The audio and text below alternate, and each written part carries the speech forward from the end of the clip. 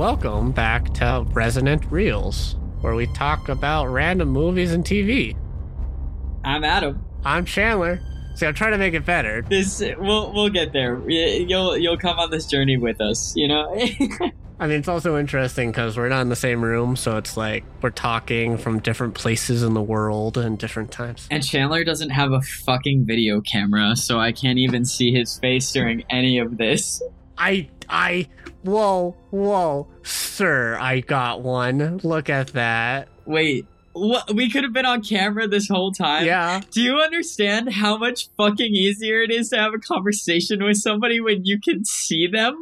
Sorry. All right. I specifically got it because Tristan, a friend of ours, kept giving me so much crap. I'm very proud of you. Sadly, you listeners don't get our pretty faces, but it's making it easier so we can see our pretty faces. My ADD feels resolved because I was desperately trying to be like, okay, this is not the kind of thing where you scroll on your phone. This is something you stay actively engaged in. And I've recorded for other podcasts before, like D&D style, like TTRPG stuff.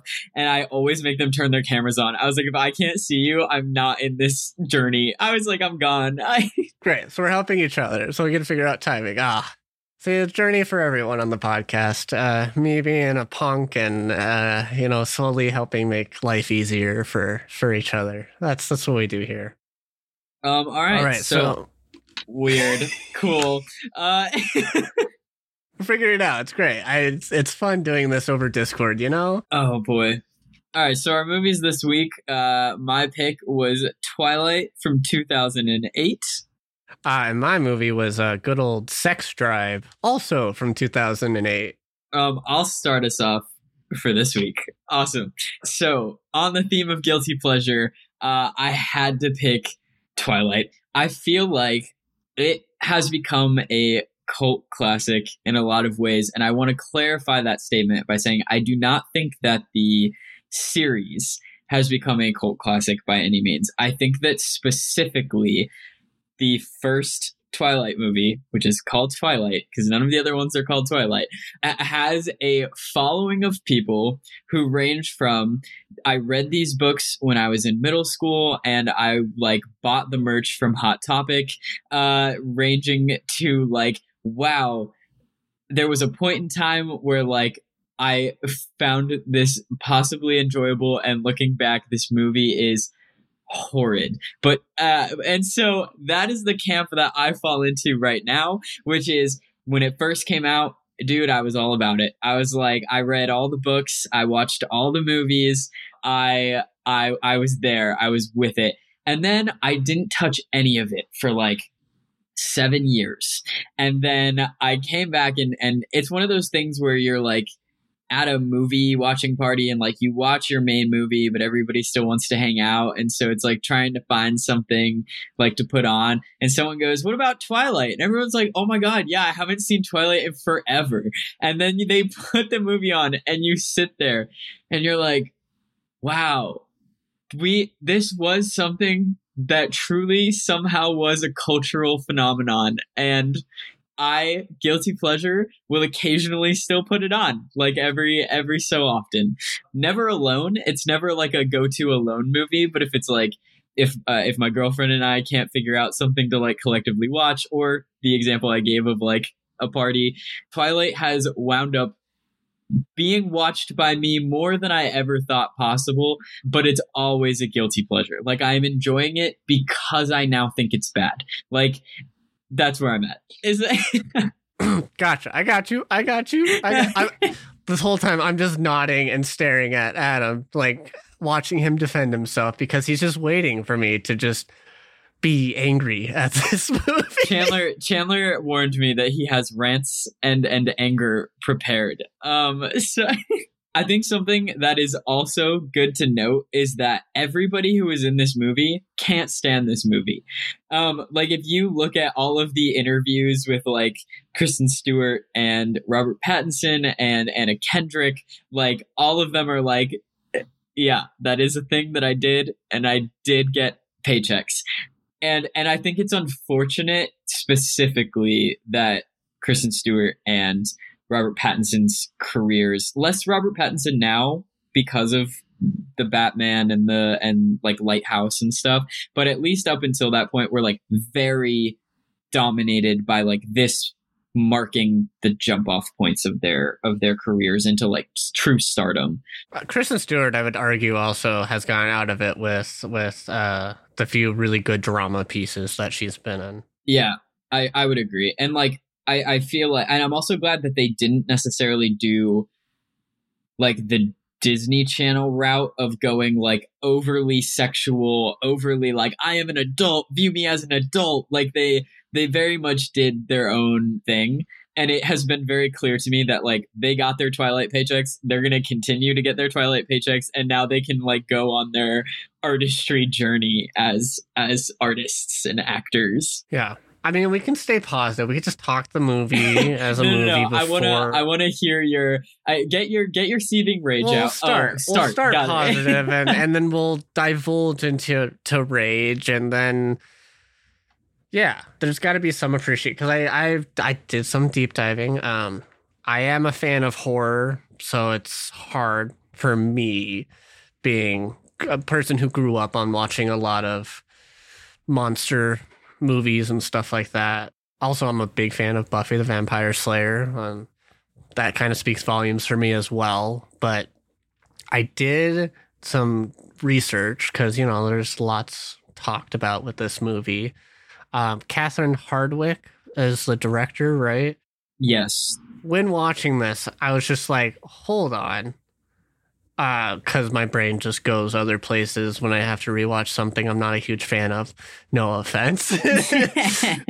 I was like, didn't she show up on this Eli Roth series into horror movies? And I was like, oh, she did. Because Eli Roth did this like history of horror kind of mini series for like AMC, and I think it like showed up on Shudder for a time. And there's like podcast episodes that are like further deep dives. And he has a whole podcast episode with Catherine Hardwicke. I did a little listen because I was just curious of like, why would you direct a movie like this? And to her, it's much less a supernatural horror film traditionally in a love story. It's a forbidden love story. And I was like, okay, I can see that.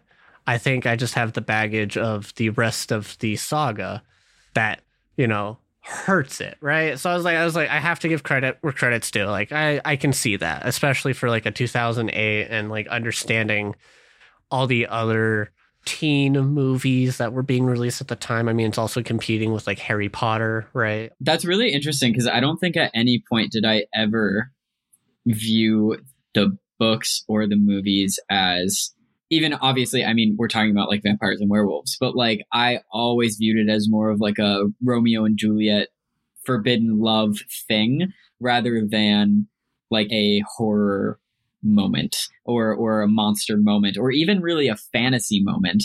I think that this was like a lot of people's weird fan fiction. It's like of like, oh, this is really taboo subjects, but also they're falling in love. So I'm glad that you shared that, because I think off the bat, we just had very different expectations maybe of what it was from the beginning when it was all first released. Yeah. And I guess I come from like, I've watched a lot of vampire movies and stuff that play around with what vampires are in those universes. And this one was like, very different, and like I think I just have this like terrible baggage with it from like when it initially came out. I'm just like, I hated this movie since it came out, kind of thing, because I just despise sparkling vampires.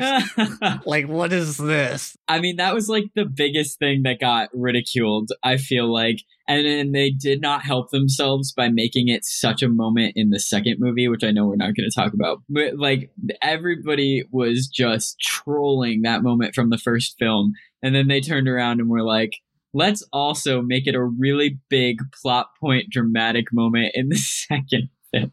Oh, geez. I will be honest with you. This is one of those movies that is like a drinking game movie for me. Ooh, because of just how much I despise and rant while I slowly get more and more intoxicated. Of course, drink responsibly, trust the people you're with, yada, yada, yada. Yeah, it's just one of those like long time movie on my list for drinking games for like if I'm doing a get together with people and want to do a drinking game night kind of thing. I'm like, I got a Twilight drinking game. I think something you might. Did you look into the screenplay writer at all? Mm-mm. Okay, so she was actually the head writer. Melissa Rosenberg Gotcha. was actually the head writer for Dexter, and also was the creator of Jessica Jones for Netflix. Oh, So it's so fascinating to me to like look at it. Honestly, had like going off of what you just said with finding that further information from like Catherine Hardwicke, a pretty stellar director, a pretty stellar like screenwriter, killer like actors, and we still wound up with the movie we wound up with. yeah. And I think that like comes down to like source material. Like maybe the Yes. source material ain't that great, to try and make this into a film franchise, Sure. or it's people who this was a growing pain of like, we're doing this and not sure how to do this because you're trying to write dialogue for a bunch of teenagers, right? Yep. Some teenagers, because others are vampires who've been alive for hundreds of years. And yet, yeah. I don't, yeah. I don't understand the dialogue. It's just so. I think this was like a prime example of like a young adult novel that had a lot of potential to be like quote unquote good by like what we as adults who have now read more, experienced more media and things like define that. And at the time, I feel like, and I'm not throwing you into this camp.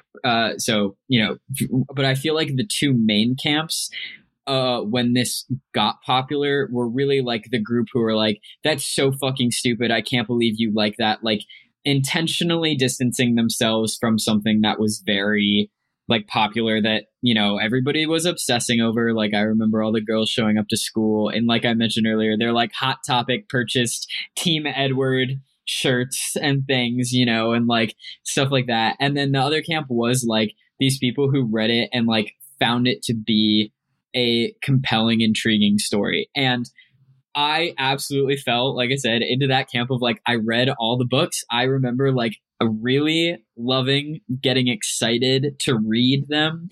And I feel like the Harry Potters, the Twilights, the Percy Jacksons, like, don't get me wrong, I'm not putting them all in the same like dialogue storytelling category, but like as novel series, we're kind of the last like really big like YA kind of movement before we all aged out of being young adults and like now like adults.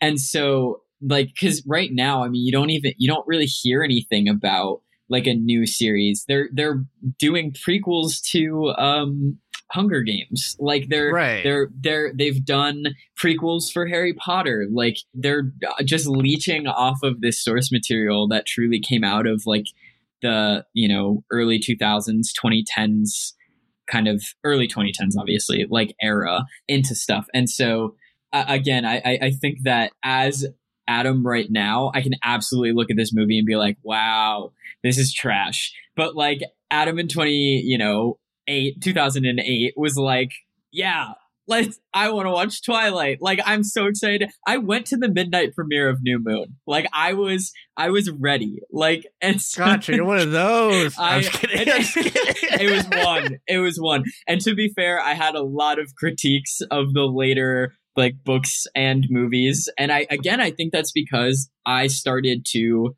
get older.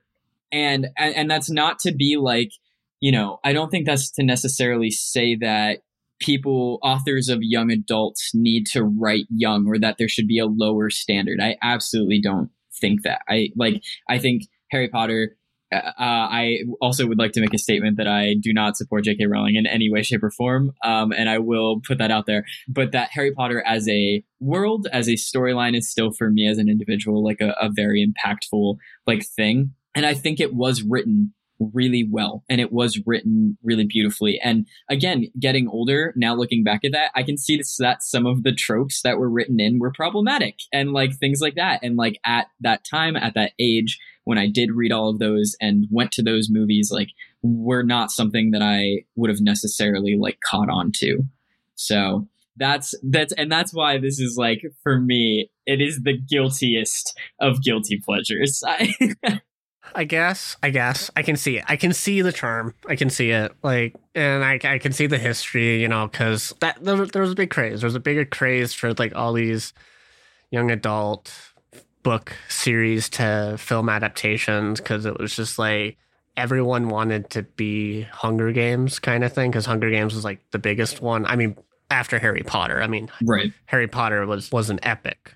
Is an epic still, right? Yeah. But like you had Hunger Games and everyone's trying to find the spark that made the Hunger Games really good as film adaptations, because arguably those are some really good films for the Hunger Games series, right? Yeah. But it's just like you get Twilight, you get Divergent, you get like all these like, and it's just like everyone's just trying to make money because Hollywood is liking this right now. That part. They're pandering. Yeah, there's a lot of pandering. And it's just like, I don't think that was like the intention of everyone on the production crew when it came to Twilight. Like, I don't doubt that because of like the things I've listened to Catherine Hardwicke say and stuff. I think it's just, there is a little bit of just out of touchness when it comes to like teenagers and who they are as people and what they're going through, and, you know, being culturally relevant enough, right? And like that's always a hard thing. Like it's hit or miss when it comes to young adult film material kind of thing. It's really hit or miss of whether or not it was accurate enough or if it was just nowhere near understanding of who these young people are. Because like, you know, us being now, the generations below us are completely different than who we are because of the way they've grown up in the world, because, you know, that just is what it is, right? For our listeners, I just ended 3 years of teaching high school, and it has been a fascinating experience to learn what this upcoming generation is like, just in general, all the way around. I love my students dearly, but like, this is the example I often give, because to me it was absolutely mind blowing. None of them knew how to use a flash drive, and like to me that is such a like small thing, but it was like a key element to like all of my schooling.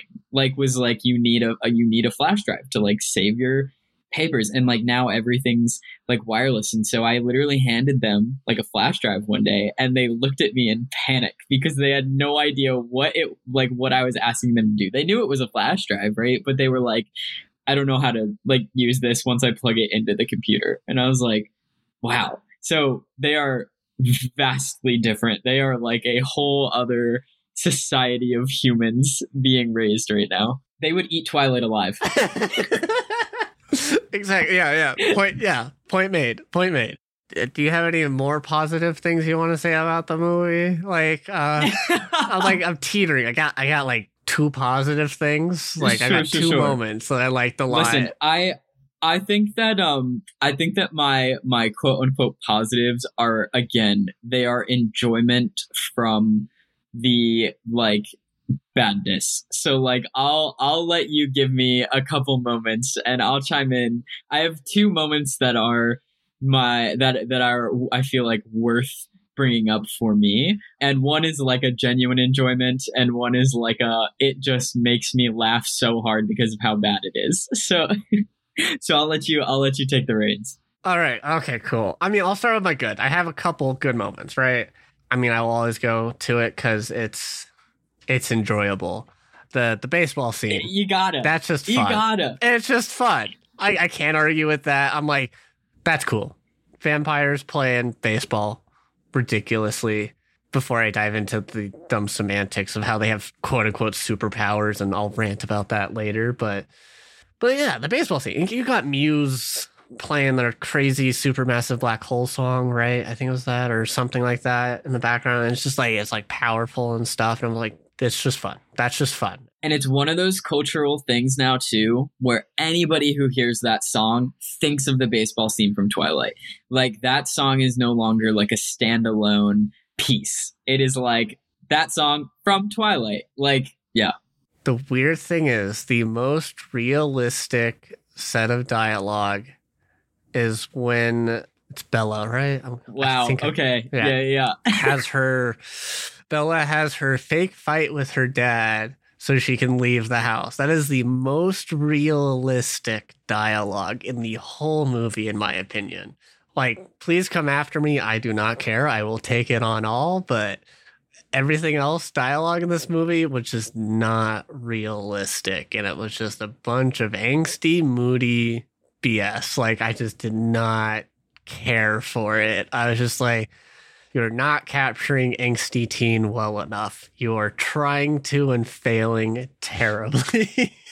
Sure. I mean, there's a reason I think like Kristen Stewart is so memed from Twilight specifically, is because like, were some of those character choices? Sure. I'm sure they were. Was some of that probably direction of like, be angstier? Because I want to look it up. But I remember reading somewhere that like Stephanie Meyer, the author of Twilight, was like involved with casting and or like being on set. Okay. Here, you look that up and I'll keep going, because I wouldn't be surprised. I wouldn't be surprised that they gave her kind of like the J.K. Rowling treatment kind of thing. Yeah, no, the dialogue was rough. I was losing my mind, and I was just like, I wish I was drinking. Which is, not healthy habit choices, but it was hard. It was hard because it's just the dialogue was just bad. And I was like, are high schoolers really this awkward? But then I'm like thinking, was I this awkward in high school at times? It was making me question my own reality of like, but I think I was just a stupid kid, honestly, when it came to like thinking back at high school and stuff like that. Cause, had a lot of growing up to do and maturing. But man, yeah, the dialogue was driving me crazy. Oh, sorry, I did find it. So it says that Stephanie Myers was able to give her opinions on everything from who was cast to the style of the dress Bella wore to her wedding. So she was like, and she cameoed twice. She has cameos in Twilight and Breaking Dawn Part 2. Interesting. So she was like very involved with the process. And I think just because it is such a strict religion, it is worth noting that she is very Mormon. And so there are also, like, again, looking back as an adult, there are a lot of really interesting like Christian undertones throughout the storylines as well. Yeah, okay. I kind of see that. I think it's harder when it comes to adapting it to film because you're allowing these other creative people, but like, I can only imagine when you read the book. I haven't read the books, so I'll be clear with that with everybody. I don't doubt that. Yeah. Yeah, wasn't up my alley. I'm a big sci-fi person when it comes to reading material. I like my science fiction. No, but that's fascinating. That's fascinating to think about further. No, like the dialogue was just like unrelatable. These people I didn't care about. I was just like, oh no, you're in the... Were they in Washington or Oregon? It was so obscure for half the movie. They're in Washington. Forks, Washington, which is a real place. Well, they don't like talk about the town. They're just like, I'm just up north. And I'm just like, great. It's rainy. Great. Whatever. I will say. Does the color really change this much to such bleakness? What? Also, being from Arizona, though, I will argue that another piece of realistic dialogue is when her like new school friends were like, so aren't you supposed to be like really tan? That was 100% my experience with all of my family that lived on the East Coast. They're like, aren't you supposed to be like really tan? And I'm like, it's too hot to go outside ever. I think it nailed it being like, it's a small town vibe because it's a small town. So like everybody knows each other kind of thing. But like, it's also weird because I'm like, if it's this small a town, how do you have everyone in high school? There's some inconsistencies for me personally a lot throughout. Because I'm just like, how do you have this many people in high school then that you have like, what? That's me looking into it and being, super nitpicky of details and stuff like that because I despise most of this movie. But yeah, I mean, I hated the color temperature treatment because I know the intention partly is, to make the vampires look more like vampires, but it ended up everyone looking pale and ugly, in my opinion. Yes, I agree. But then, like, also talking with my partner, and she was saying how, like, well, there was like a direction choice with that of it being a comparison or a metaphor of depression. And I'm like, sure, but could you do it so it's not distracting or annoying? Also, like, I don't feel like that necessarily read very well. Like if that would be something that you like look up, like Twilight ending explained. You know what I mean? Like that's the vibe of that. Yeah, and it's just like, and that's just not like even me getting into the lore of things, because it's just like, why'd you break vampires, man? Vampires supposed to be these sexy, forbidden fruit creatures, and you just made them gross and sparkly to me. Like, you missed the sex appeal. Like, that's the point of them as a creature. Because, vampires do have a lot of Catholic connection kind of stuff historically. Yeah, I'll start the rant, man. I will just go for it. Dive in. Vampires. What the fuck? Man, the super speed, but only some of them have super speed. The super strength, but only some of them have super strength. But yet they all have it at the same time. I don't understand the rules. The rules do not make sense. Some of them can see the future, and I'm like, what is this? The X-Men? Like, are you making your supernatural X-Men? Because this is what it feels like. And then like I was trying to like remember all the superpowers, and I don't, because they just kept pissing me off. Oh, I got you. So, the one of the ones you're missing as well is Jasper, who can control people's emotions and the way that they're feeling. What? Like, how? Yep. I don't know. I don't remember a few of them. Because maybe they're just like quote unquote general vampires. I don't know what that means in this world, but like, there's so many things that are like, oh, this is really, really interesting, and then you miss the mark. It's like, oh, you're setting up something really good, and it's gone. And it's just like this like other vampire trio that's like, causing havoc by killing randos and stuff like that. Like, that was like an interesting confrontation. And it's just like, nope, this is it. And then like the one guy's like chill, just shows up at the house, and it's just like, yeah, no, he's fine, guys. He's fine. He's just warning us, and walks out. I'm like, how? What? I don't understand vampires, I guess. I mean, yeah, I feel like if you are trying to watch this from the perspective of all the lore that has ever been defined for vampires and werewolves, you're going to have a bad time. And like, I like some of like the Nancy Drew-esque tiny 15-minute chunk that Bella had to like, oh, what are these like lore kind of stuff? But like, it completely quickly goes out the window because fucking Edward just shows up and is a crazy, like, he's on drugs. I'm like, is he on meth? Is this meth? Like, and I'm like, yeah. I feel like I don't disagree with anything that you've said at all. My moment that I genuinely liked was the baseball scene. My moment that I love watching every single time because of how horrid it is when Edward decides to like put Bella on his back and says the line about like, hold on tight, spider monkey, and then they are jumping through the trees.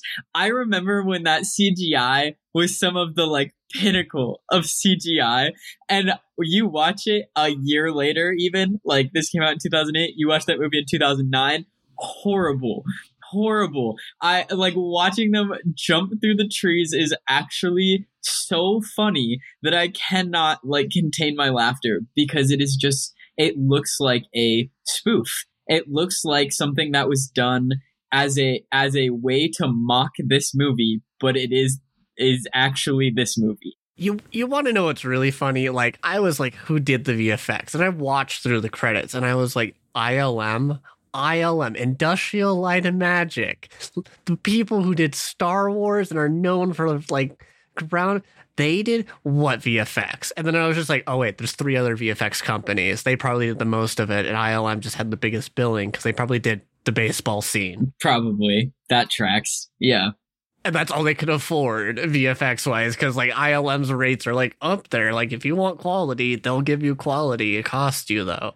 Also, just generally the like weirdness, again, being an adult and like looking back, and the only character that I truly resonate with in this part of my life is Charlie, her dad, because he's the only one with any sort of common sense. He's like, what is happening? Like, but also rolling with the punches.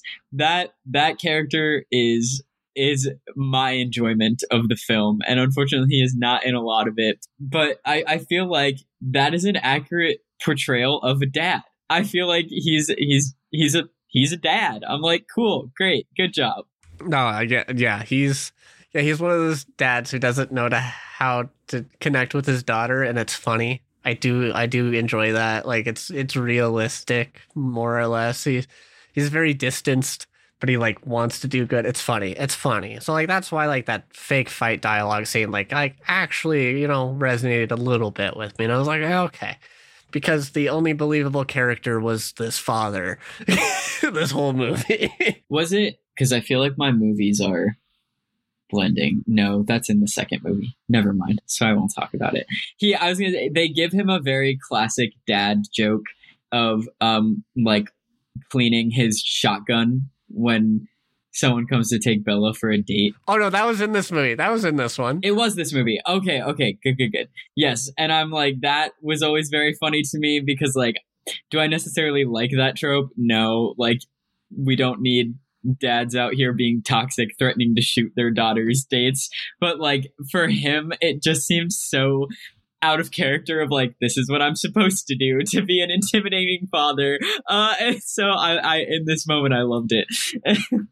I think my biggest issue with this movie was just like I didn't know where the plot was going the whole time because it didn't know itself, because it like you had these murders going on in the background, but you're like, oh, is there going to be more involvement of like that subplot? But no, it's like just touch. Like you're just touching a bunch of these plot points, and then it's just like, this vampire's after Bella because it's a game to him. And I'm like, that literally only was an idea after the baseball scene where I learned what kind of vampire. Like I have no stakes in this game. Like I don't care what happens to these characters because I don't understand what's happening in the movie, kind of thing. And that feels like a flop to me personally, and like that's why I think I just do not like this movie, because it's just not great storytelling. And it's probably just like down to like they're adapting a book to a movie. There's only so much you can do, and it's probably like studios being like, we want this at 90 minutes. You can't have a 2-hour epic kind of thing. There's probably a bunch of production reasons. And like, they are the best they got, but still flopped in my opinion. But that's me. I can take all the hate in the comments. Let me know why I'm wrong. I'll take it. I got thick skin. Fight me.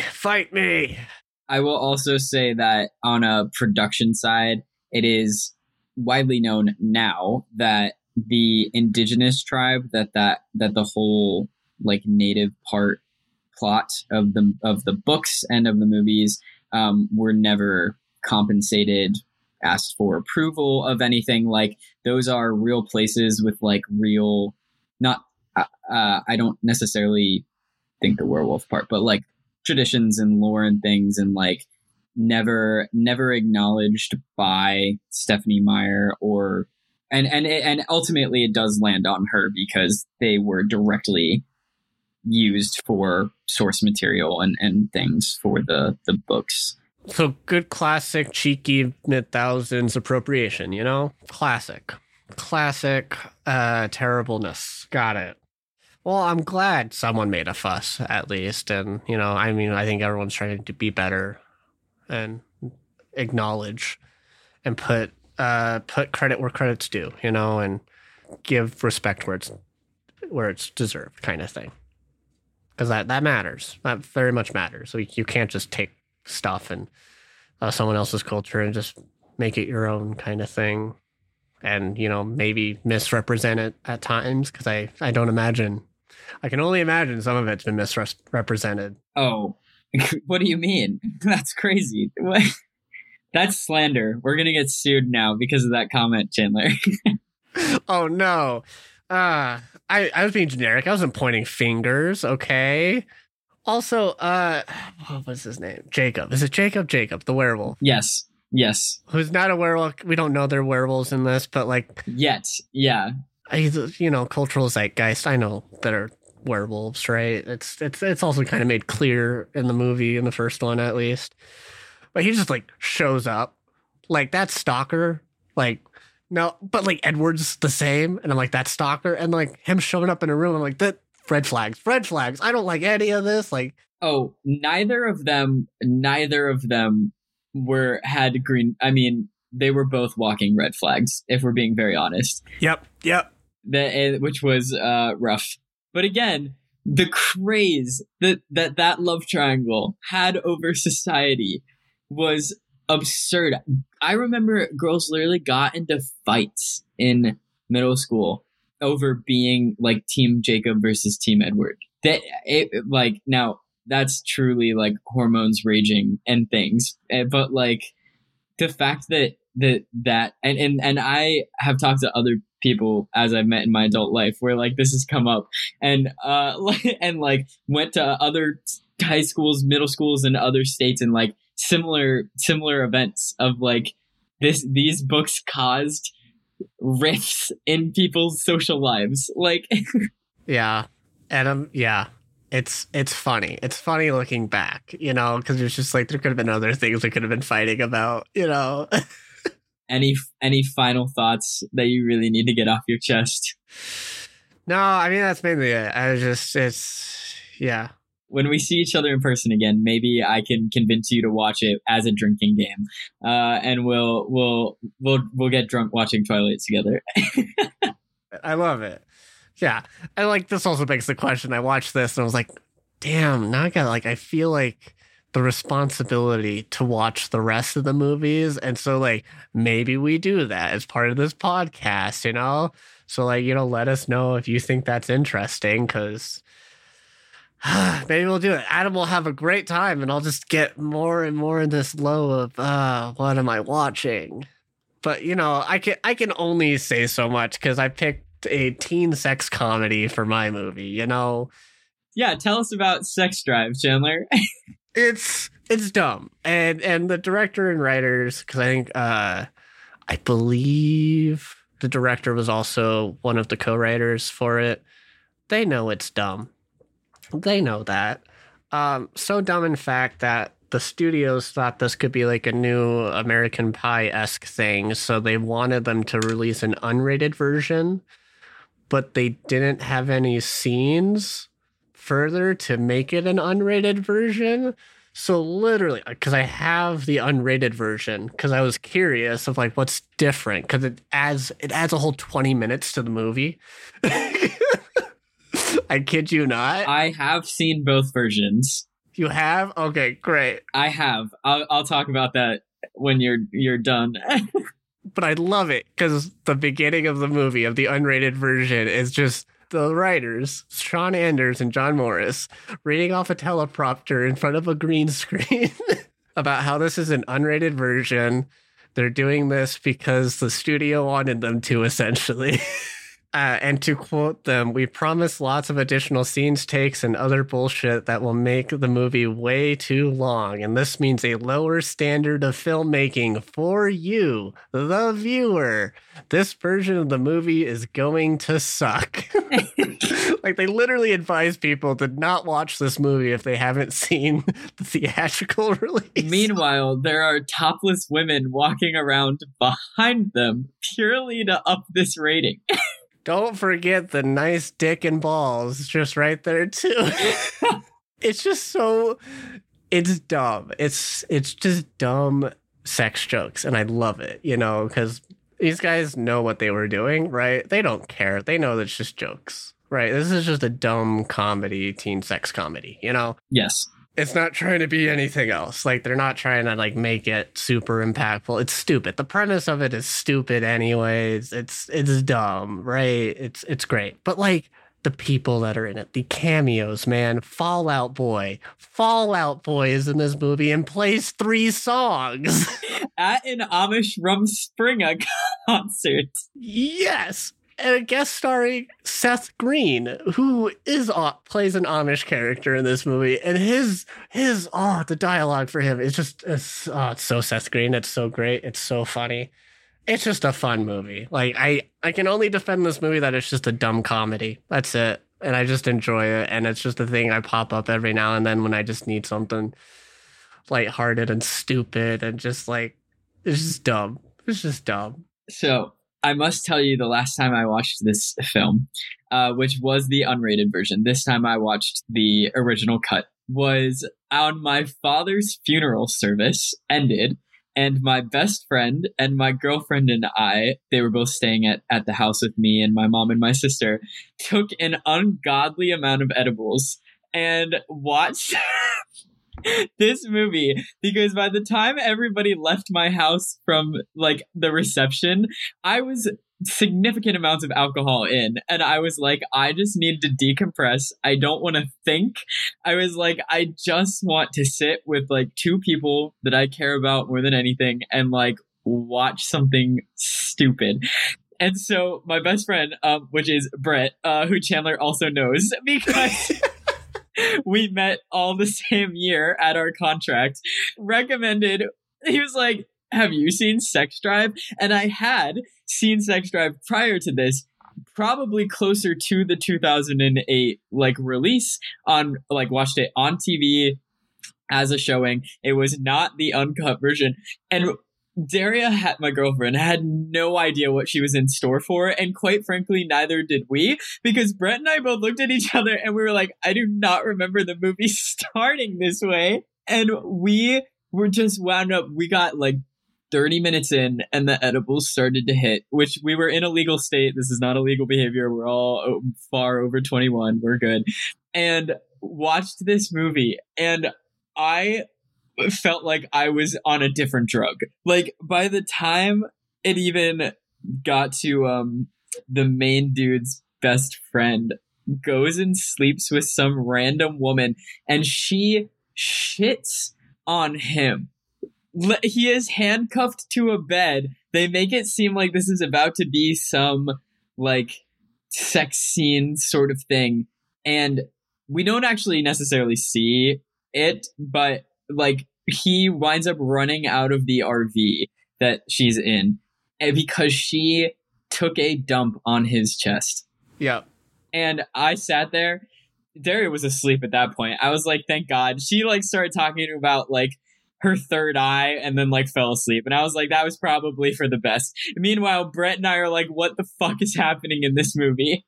Upon this watch, I wrote the note, quote, I want my dreams to be blowjobs and benching 300 pounds, because that is how the movie like more or less kind of starts, is like this kid like messaging so clearly a fake girl, and he has photoshopped himself poorly onto the body of like a football player, and he is like a string bean. Nothing wrong with string beans, but he's trying to be something he's not. And she's like, oh, like what do you bench? And he goes, about 300. I'm like, bullshit. Even in the picture that he photoshopped him onto, that football player body was not benching 300 pounds. And so he falls asleep and he starts having a sex dream that the girl he's messaging, who goes by the name Miss Tasty, is giving him head under a blanket, and he is simultaneously bench pressing 300 pounds all in bed. And so that is why I wrote that down, because I was like, you know what? That is a great dream. Good for him. It's so good because it's this movie. It just has such charm to me, because it's like a teen sex comedy Kevin Smith movie, like Mallrats, you know. It's just, a decade or so later since Mallrats, but like it plays on the tropes of like, American Pie and stuff, but like does its own crazy, left turns. It's hilarious. And there's like this like dumb attention to detail at the same time. That's just like so subtle, but it's like that's a Kevin Smith eye. Like, these people like understand jokes like Kevin Smith does when it comes to this kind of genre. This also means that this is the most recent thing that I've seen James Marsden in, which is directly contrasted by I've been watching that show Jury Duty on Freevee, which is fantastic. I loved it. That poor guy is fucked up for the rest of his life. But James Marsden plays himself in that movie or in that show. So to go from watching that to seeing him in this, where he plays like a very homophobic, like older brother who winds up being like a little, on both sides of the field sort of thing. And like, but he has a quote in the beginning. And this also was, like we said in Twilight, like prime early 2000s appropriation. This was like prime early 2000s, like we're just gonna drop a lot of queer slurs and things. So you really have to watch these movies with that would never fly, because that's not okay. And it wasn't okay then. It just wasn't like societally understood that it wasn't okay then. Yep. And so like take it for what it is. But he is constantly making like homophobic comments and like, things that he thinks are jokes to his younger brother, who's the main guy.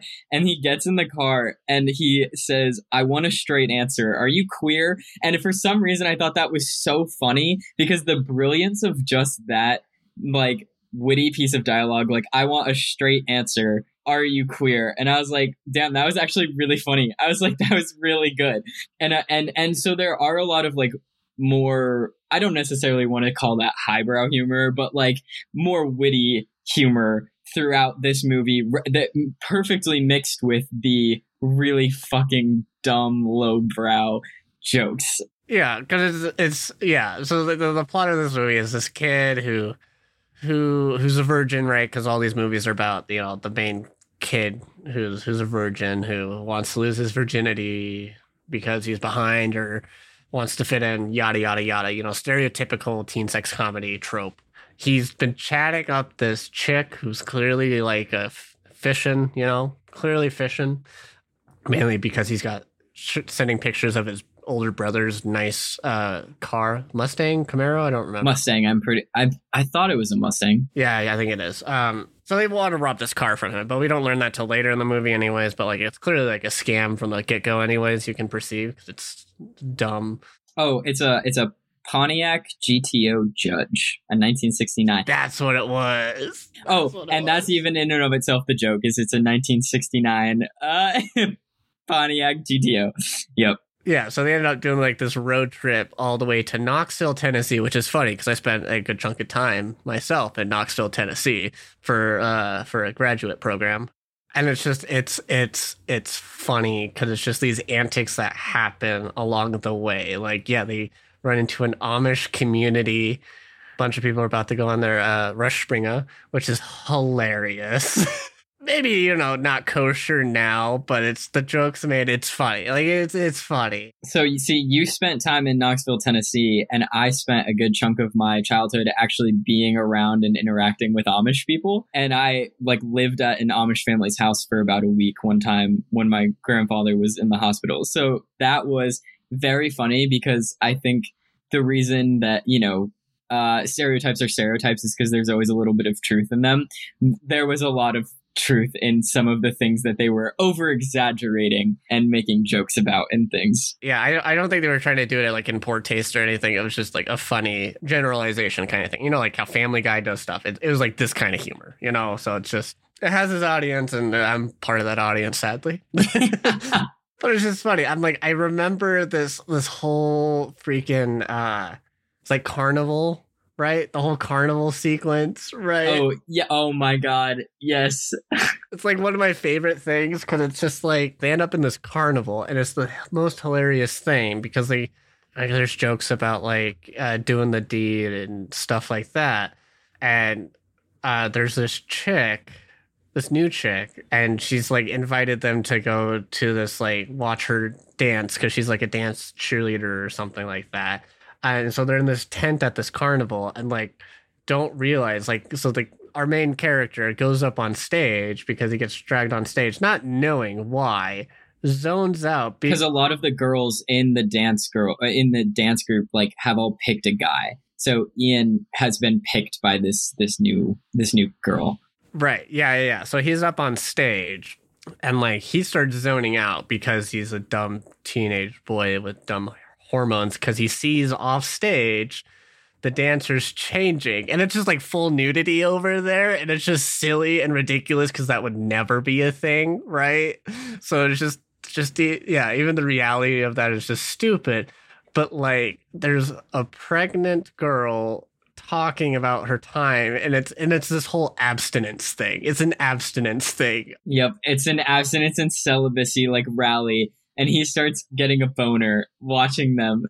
And the like announcement person calls him on it. Yeah, I find it so funny because I am like his friends who are sitting down watching him because they try to warn him and then they're just like, he missed it. This is just going to be hilarious at this point.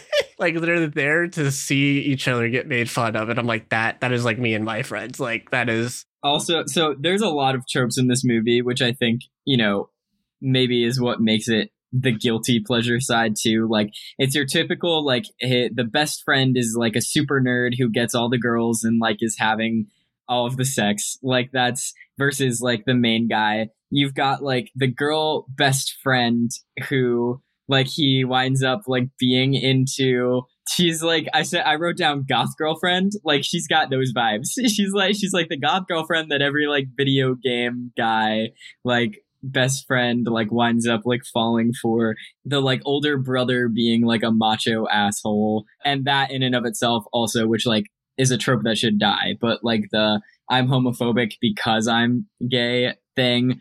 So it's that trope. But the two characters who I adore are the stoner bros.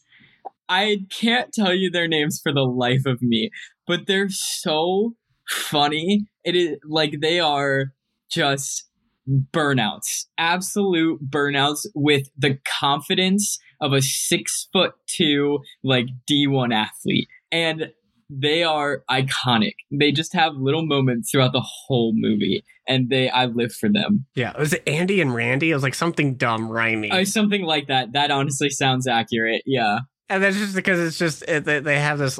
It's a funny thing because it's like they always shoot their shot and they always miss, right? And it's hilarious because it's just like complete juxtaposition to our main guy Ian, because he just is too scared, he's too self-conscious, yada yada yada yada, typical trope. It's just a fun movie, extra jerk big brother, like that's like straight from John Hughes, like classic John Hughes movies. Like there's just like all these tropes pulling in, and it's like the movie Not Another Teen Movie, but like different, because it's less meta, it's more like we're still like having a story here, but like we know what we're doing, making fun of all the tropes and stuff. And it should be noted that in the extended cut version, throughout all of this plot, there are just green screened in naked people who just walk across the stage nude, or like not stage, LOL, theater brain, who just walk across the screen naked to up the rating. They are like very clearly not actually there because they weren't when it was being filmed, and they're just like layered on top. Yeah, I mean, like that's it. It's nothing special. It's fun. So if you want a dumb, fun teen sex comedy that, is different than most of them kind of thing, check out Sex Drive. And the ridiculousness of the movie starts with them going on this road trip to like go hook up with Miss Tasty. And when the girl best friend, Felicia, finds out, Ian like can't tell her. So he's like, oh, we're going to visit grandma's. So then at the end of the movie, this is, and I guess technically spoiler alert, when he gets the girl being Felicia and they're about to bone, she's like, let's go visit grandma's. And then they have sex. And it's the just most, oh God, just awful way. They did a great job at making a sex movie with no sex appeal. Yeah. No, yeah. Throughout the movie, the references to grandma is just hilarious. I'm like, there's just some funny dialogue here. And they let people all these like cameos of people improv as it goes kind of thing. 'Cause it's a comedy movie. You're going to let Seth Green improv like crazy as this Amish. I love it. It's just like, no, we don't mind. Don't think about it. But man, we have lots of chores you could help out with. And it's just like, yeah, because it just makes like people feel bad about doing favors. And it's just great. It's just like how it's done, how he presents it. And it's just so good. One of the things, I think it's in the first literally like maybe 10 or 15 minutes of the movie that is worth going and watching if you didn't catch it, because I cracked up. So Ian works at the mall at this like donut shop thing. When he is walking to the little stand, all of a sudden there is like a montage of like him looking at all of the girls in the mall and being like, and it's clear that he's like finding them attractive because they're playing like sexy music, everything's in slow-mo, whatever. And it's, for the most part, it's like very mundane, not mediocre, but like average looking people. Like they're not showing like supermodels in this moment, but it's things like a girl who's like bra straps are showing and like things like that. Like very just like normal like girls. And then in the middle of that, in this montage, there's just a girl chewing on her hair. And that, even though everything else was so mundane, was such a pivot. I was like, wow, Ian is really digging this girl who's fully chewing on her hair in the middle of this like sexy quote unquote montage. I think that goes in directly what I was just saying previously of sex drive. There's no sex appeal in this movie. It's just ridiculous hormones and stupidity, and it's just joke after joke. It's great. It's just a comedy. It's dumb, stupid, early 2000s, has not aged well comedy. So yeah, bear that in mind. If you get easily offended, might not be the movie for you. Completely fair. No judgment here. One of those things where it's like, if I hadn't watched it previously, I would not find it enjoyable, probably, maybe. Yeah. We're ones who like grew up watching it when it came out kind of thing. So it has this dumb nostalgia. So next week, we are going to start our Breaking Bad. Is that right? Yeah, we are. We're starting with season 1, episodes 1 through 4, because I figure, season 1's short. It's got like 7 episodes or something like that. So it's like split it in 2. And I think we'll have enough to talk about with those first 4 episodes. Awesome. I'm excited to finally dive into what it's all about. So yeah, I'm excited because it's been great. Starting to rewatching that for me because I'm like, oh, so much good writing. Yeah, so it's exciting. Yeah, so yeah, you've been listening to Resonant Reels. You can find us on all the fun podcasting platforms, Apple Music, Spotify, all the places. Got ideas for things we should watch or themes and finding weird rabbit holes of movies or television. Let us know. I am one of those people that just like give me an idea and I'll go find a random list of movies and be crazy about it. But yeah, please follow, rate podcast on all those platforms, whatever works. I think it's like Apple Music has like a rating system and comments or something. Yeah. And then just spread the word. Word of mouth helps us the most, get people to listen. We're just doing this for fun. If you enjoy it, let people know if they think they'll enjoy it, Like, review, and subscribe. All right, we'll see you guys next time. Catch you later.